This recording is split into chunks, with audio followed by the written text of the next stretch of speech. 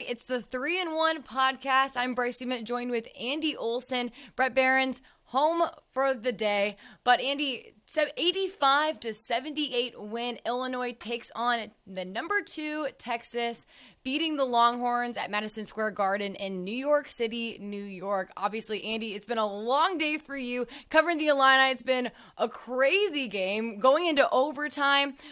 Illinois came back from behind in the second half. Obviously, talk to me a little bit about your thoughts on the game. Obviously, Illinois, a little bit of a slow start, I would say, coming on after halftime, but they really picked it up there in overtime. What are your thoughts on the game? Yeah, I mean, a 17-2 run after is never ideal for the Illini.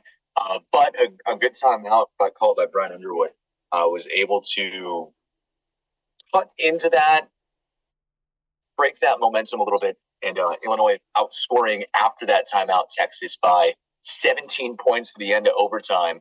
And a lot of different role players stepping up in this one, specifically the bench having big games. Jaden Epps stepping up and hitting the last 5 points in regulation, 2 of them coming at the free throw line when he knew we had to have him. The entire pressure of the Garden on him, on his shoulders as he's, stepping up to the line. And the freshman showed a lot of poise there, being able to step up and hit those free throws. And then Terrence Shannon Jr., who had really a quiet beginning of the game, didn't really score until the end of that regulation period and then going into overtime. And really turned it on in overtime, the Terrence Shannon Jr. that we're used to seeing, which who knows how much that has to do with his former coach being on the other sideline, knowing how he ticks and knowing how he plays really well. But Illinois just towards the end out-muscled Texas, it seemed like, where the Longhorns had gotten tired and stopped finding ways to break the Illinois defense. It was the opposite for the Illini, where they were able to buckle down, grind it out, and find ways to win this one. And, and there were points where you're sitting there in the second half and Illinois only scored 1 field goal for 9 minutes. And you're like, how is it only a 10-point game? But Illinois did what they needed to do to hang around. And then when the shots started falling, they started finding the rhythm on offense. Things just fell into place and they pick up. I think there might be their best win since at Michigan back in 2021. It's been a year and a half since then. That was when they also beat the number 2 Wolverines. So another top 5 win for Illinois, and this is big for their tournament resume coming up towards. It's a little too early to talk about tournament resumes, but when that season comes around in March, this will definitely be a big win for them. And I mean, Texas is good. I mean, we can go into players a little bit here, but obviously Timmy Allen, impressive player for Texas. It was a hard game for them. And, I'm not going to lie, at the second half, when Illinois was down by 10 points and they hadn't scored in a while, I think they'd only scored maybe like 4 in a while. And it was like, for a little bit, I was like, oh, okay, Illinois might lose this one. Texas is really starting to pull away here and show how good Texas is, because they were a very good team. Like I said, Timmy Allen with 21 points throughout the game, excuse me. Tyrese Hunter, 10 points. I mean, they're a tough team to play against. But like you mentioned, let's talk about a little bit of the freshmen. Playing at Madison Square Garden, I feel like that's got to be a little nerve-wracking as a freshman. It'd be nerve-wracking, I think, as a senior, too. I mean, that's big time. That's what everyone dreams about doing. So to play with that crowd and play at Madison Square Garden, I thought Jaden Epps, when he got first off, he had a hand in his face for the 3 to tie up the game, and then, or to get it close, I think was what it was. Within one possession, yeah. And then for him to get on the free throw line to tie it up and just drill both free throws. And Illinois had several crucial free throws there, even in overtime too. And, they were composed. And I always say free throws win games. I feel like I've heard that my whole life. And I think that also showed. And it was super impressive, even after that one kind of timeout issue with Coleman Hawkins passing to RJ Melendez. And I thought, that might disrupt. And he shot a 3, and then it was pulled back because Brad had called a timeout just before. And I was like, ooh, that might hurt their momentum. But then they came out and no big deal. So, I think that was the cool thing with them, is that I feel like they didn't stress that they were down ever. It was just a big grittiness and just like no, we're going to win this game. Like, we're not even stressed by being down. Yeah, and you know what? You talk about freshmen playing well and living up to the moment. This is the first time that we've seen Matthew Meyer live up to the moment so far this year. Brad Underwood has talked about how his effort has made such a difference in games this year, but we've never seen that shot really come into its own yet this year. And there were points where it's like, I don't think Matthew Meyer is going to miss in this one. He hit the first three of the game, and he knows the team well. I mean, he grew up around Austin. So he grew up with Longhorn stuff everywhere throughout his high school and just childhood. So I imagine there was a little bit of, getting up for this game. And he's played them plenty of times before, coming from the Big 12 and Baylor. But this is the Matthew Meyer that Illinois thought they were getting from the transfer portal this offseason. He talked to us after the game and said how he just kind of stopped caring at this point. And I think it's hard to describe that kind of mindset, I feel like. But going in there with no regard, you don't want to have no regard, but maybe less regard, getting in your head a little bit less, seems to really work out for him in this one. Whatever he did, he needs to keep doing it, because Meyer leads the team with 21 points tonight, 8 of 10, 5 of 5 from 3. Every time he shot from 3, he made it, which is a crazy stat. Coleman Hawkins doing some good work today, especially on the boards, getting 7 of them, leading the team. He had 4 assists as well. I know he just had the triple-double a little bit ago, so maybe 4 assists, 7 rebounds doesn't seem that great, but for the role that Coleman Hawkins plays, that's a really good game for him as well. And just Dane Danger coming off the bench as well. RJ Melendez hit a 3 there and made a few shots. One almost 3-point play, I believe. Just everyone had a role in this one. Meyer was, like I said, a leading scorer, but everyone got involved in the scoring in this one. And Brad Underwood said after the game, I don't know who my go-to guy is. He's used to having Io, Trent, Kofi, someone to go to in those situations. He says it's weird not having that figured out yet, but I feel like that could be a benefit in some ways as well. Yeah, I think that's interesting because I think I said that with Brett one time on one of these podcasts, and I was like, it's crazy, Brett. There's been a leading scorer every game that's been different. It hasn't ever been, I don't think, the same person. Maybe twice tops, but it hasn't been the same person, hardly ever.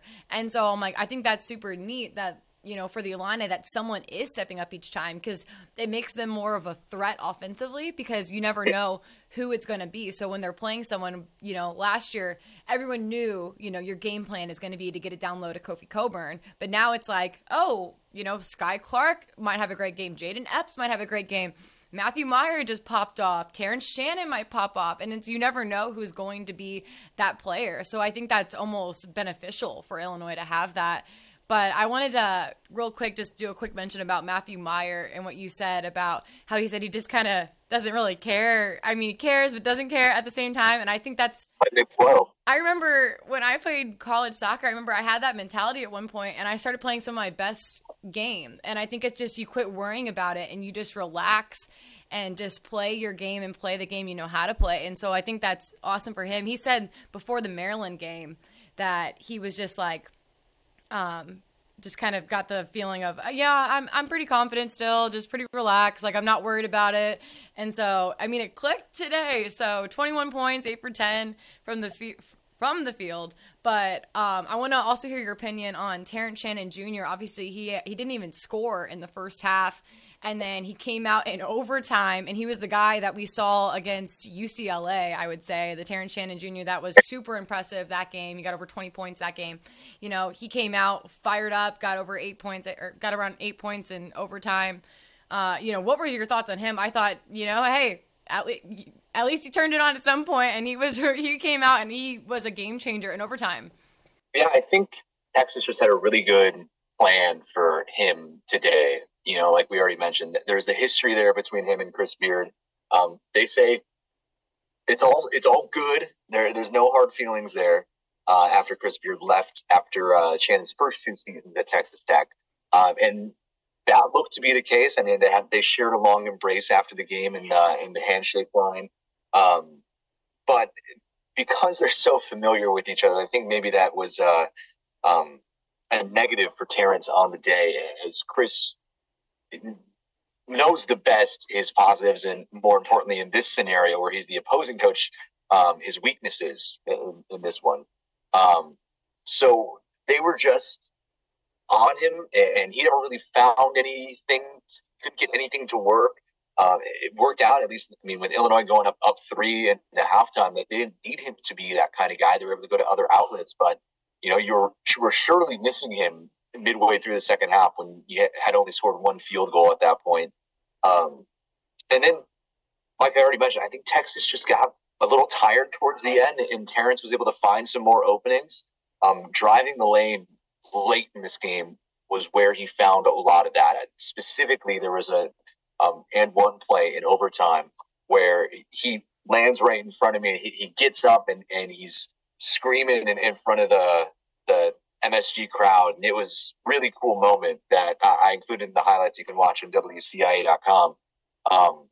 And just an electric moment. And he's a big-time player. So he's making big-time plays. And, even when he's having maybe not his best half, he can still rebound and have a half like that. What are your thoughts, too? In the first half, Illinois 13 for 27, 48% from the field. Second half, 10 for 26, only 38% from the field. And then obviously in overtime, they picked it up, shooting 57%, 4 for 7 from the field. A lot of that was Terrence Shannon popping off there. But obviously, they had a decent first half. I kind of felt like they were just there are several turnovers. I want to say it was, let me find that stat here, but I want to say it was about, overall, they had 17 turnovers this game. So, Andy, what are your thoughts on that? Obviously, shots weren't falling in the second half, but they were able to redeem themselves, pull off an overtime win. But, I mean, the turnovers, that's not great. 17 turnovers, that's giving the ball away a lot. And, Texas had a lot, 14. So I feel like that also speaks about Illinois defense. But I guess just what are your thoughts with those couple things? Yeah, that's been the downfall of Illinois basketballs for almost every game this season. It was too many turnovers. There in that stretch when it was the run for Texas, Illinois had 5 times as more turnovers than they had shots made in the second half. Then there was 5 turnovers to 1 made field goal. That's crazy. And they cleaned it up down the stretch, and you just wonder, they play the entire game like that, what kind of game that Illinois can put together. So you go back to, there's not a lot of experience on this team, but there are some guys who were making mistakes in this one that you really don't need making mistakes. You already have the freshmen who are making enough mistakes already this part of the season early on. You don't need these guys also making mistakes. So whatever Brian Underwood had said, the coaching staff had told them, got them composed for the end of the game. No turnovers in overtime for Illinois. They kept it clean there. And if they can take anything from this game, I hope they can take that, because as soon as they figure out how to keep possession of the ball, then Illinois, I think, will be a really dangerous team. And we could be talking, top 5 at that point. And obviously, Andy, with this big win, we've seen them compete with all the teams here so far. We've seen them barely lose to Virginia, barely lose to Maryland, beating Syracuse, beating UCLA, who was ranked number 8 at the time. Let's talk a little bit. What are your thoughts? Where do you see this team going? They play Penn State. They got another Big Ten matchup on December 10th, coming up on Saturday. Bragging rights game, that'll be a fun one. Always just kind of fun there. And then they pretty much have 1 or 2 games in there as well, but then they're pretty much into Big Ten play consistently. What are your expectations from this team so far, from what you've seen? Well, it's hard to say when they're already 0-1 in Big Ten play. Derek Piper and I were talking about this, how many losses Big Ten champion will have this year. Last year it was, 2 5-loss teams who were able to take the Big Ten championship, Illinois being one of them. You don't want to stack too many of those early on in the season. I think Penn State is a good game at home, just to get your first Big Ten win out of the way. That's this coming Saturday. And then you got some early ones against Nebraska and Northwestern as well, at least road ones. So they're certainly being eased into it a little bit in that sense.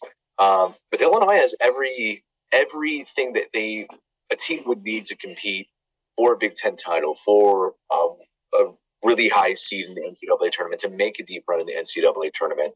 I think we've all known that. It's just about seeing those pieces that have potential actually reaching that potential this year, because there were so many unknowns about the team coming in.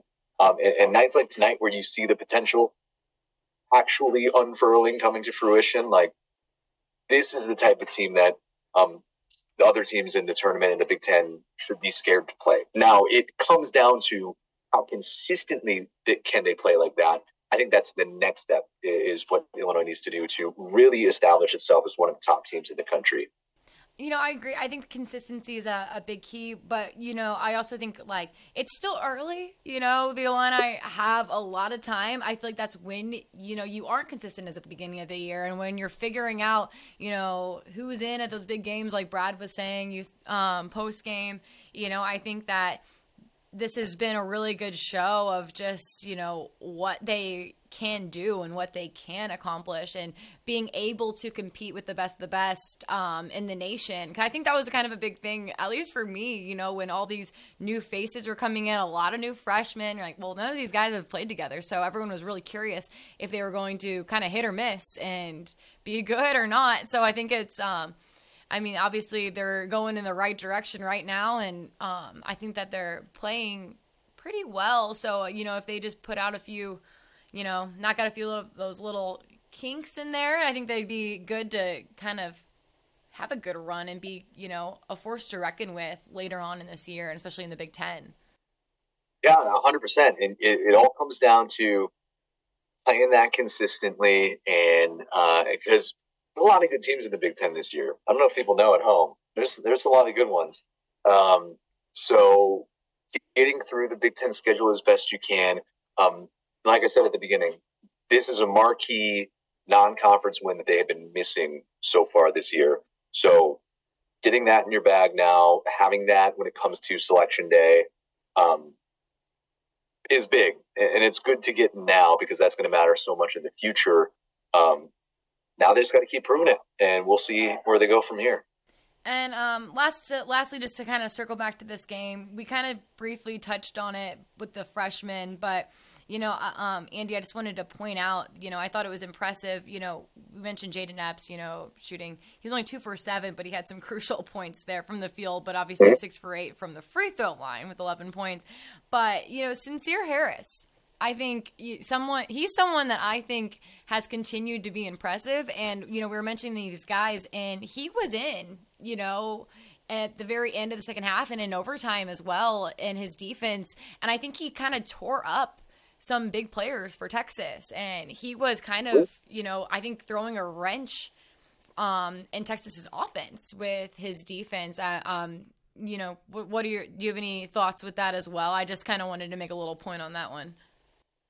No, I mean, I would say out of the freshmen, he's the one who would need to work on maybe the offensive side of the game the most. Him and Ty Rodgers, I think, are there right now as far as working on that side of the ball. But Sincere Harris is, the Energizer Bunny on defense. He's able to go in there and guard their best guy, and he's not afraid. And that's something that I think is really important. And maybe people didn't expect this early in his career from him. And having that coming off the bench for Brown Underwood is going to be so important coming down the stretch as well. He's someone who's already proved it time and time again. So he is one of the consistent qualities. The defense that Sincere brings off the bench. He had a really big block tonight that turned into points on the other side. So freshmen impacting games like that is important, and Illinois is going to need more of it. And I think, I don't know if it's the last question, but this will actually be my last question for you, Andy. You got to talk, listen to Brad Underwood, and after the game, I kind of had to go run and I only kind of half listened there when I was with the show going on while I was listening. But I guess just, what did you take away from what he said post-game? You could tell at halftime he was not happy with how Illinois was playing, and I think he said that to the sideline reporter there. But what did you take away from what he had to say? I think what he would have, depending on how the end of the game went, let's go back to Maryland. He was clearly not happy with the loss at Maryland. But he really liked his team's fight in that one. And there's no moral losses, certainly. No moral victories and losses, I guess I should say. But he saw things from his team in that game that he really liked, the ability to fight back and things like that. So while he was missing something from his team at half, at points in the second half, mostly it came down to this is what we are. This is what we work on in practice. If some games this year we hadn't seen that, and seeing it come to fruition, I think was fulfilling for him because it hasn't been like that every game so far. But he understands there's still more work to do, and we'll see how much Illinois can take from this now into upcoming Big Ten games. All right, and like you mentioned, first Big Ten game for Illinois, we said Saturday, December 10th against Penn State. Not first one, first one in a hot minute. Let me correct myself there. But then they'll go on to play 3 non-conference games before getting into all Big Ten games here for a while on January 4th against Northwestern on the road. But Andy, I guess just final thoughts from this Illinois team as they beat the number 2 Texas. Tired. It's been a long trip. That's my final thoughts. This was a game that I wasn't sure about Illinois in. I thought they would compete, but I thought it was right that Texas was favored in this one. The number team in the country for a reason. They have not lost this season for a reason, but Illinois showing again what they are capable of in this game. And as soon as they can start performing like that more consistently, they're a team that other teams should be afraid of. And we'll see if they can figure it out here as they, like I said, now get into the most important part of their schedule, at least when it flips to January. All right. Well, Andy, you get some rest.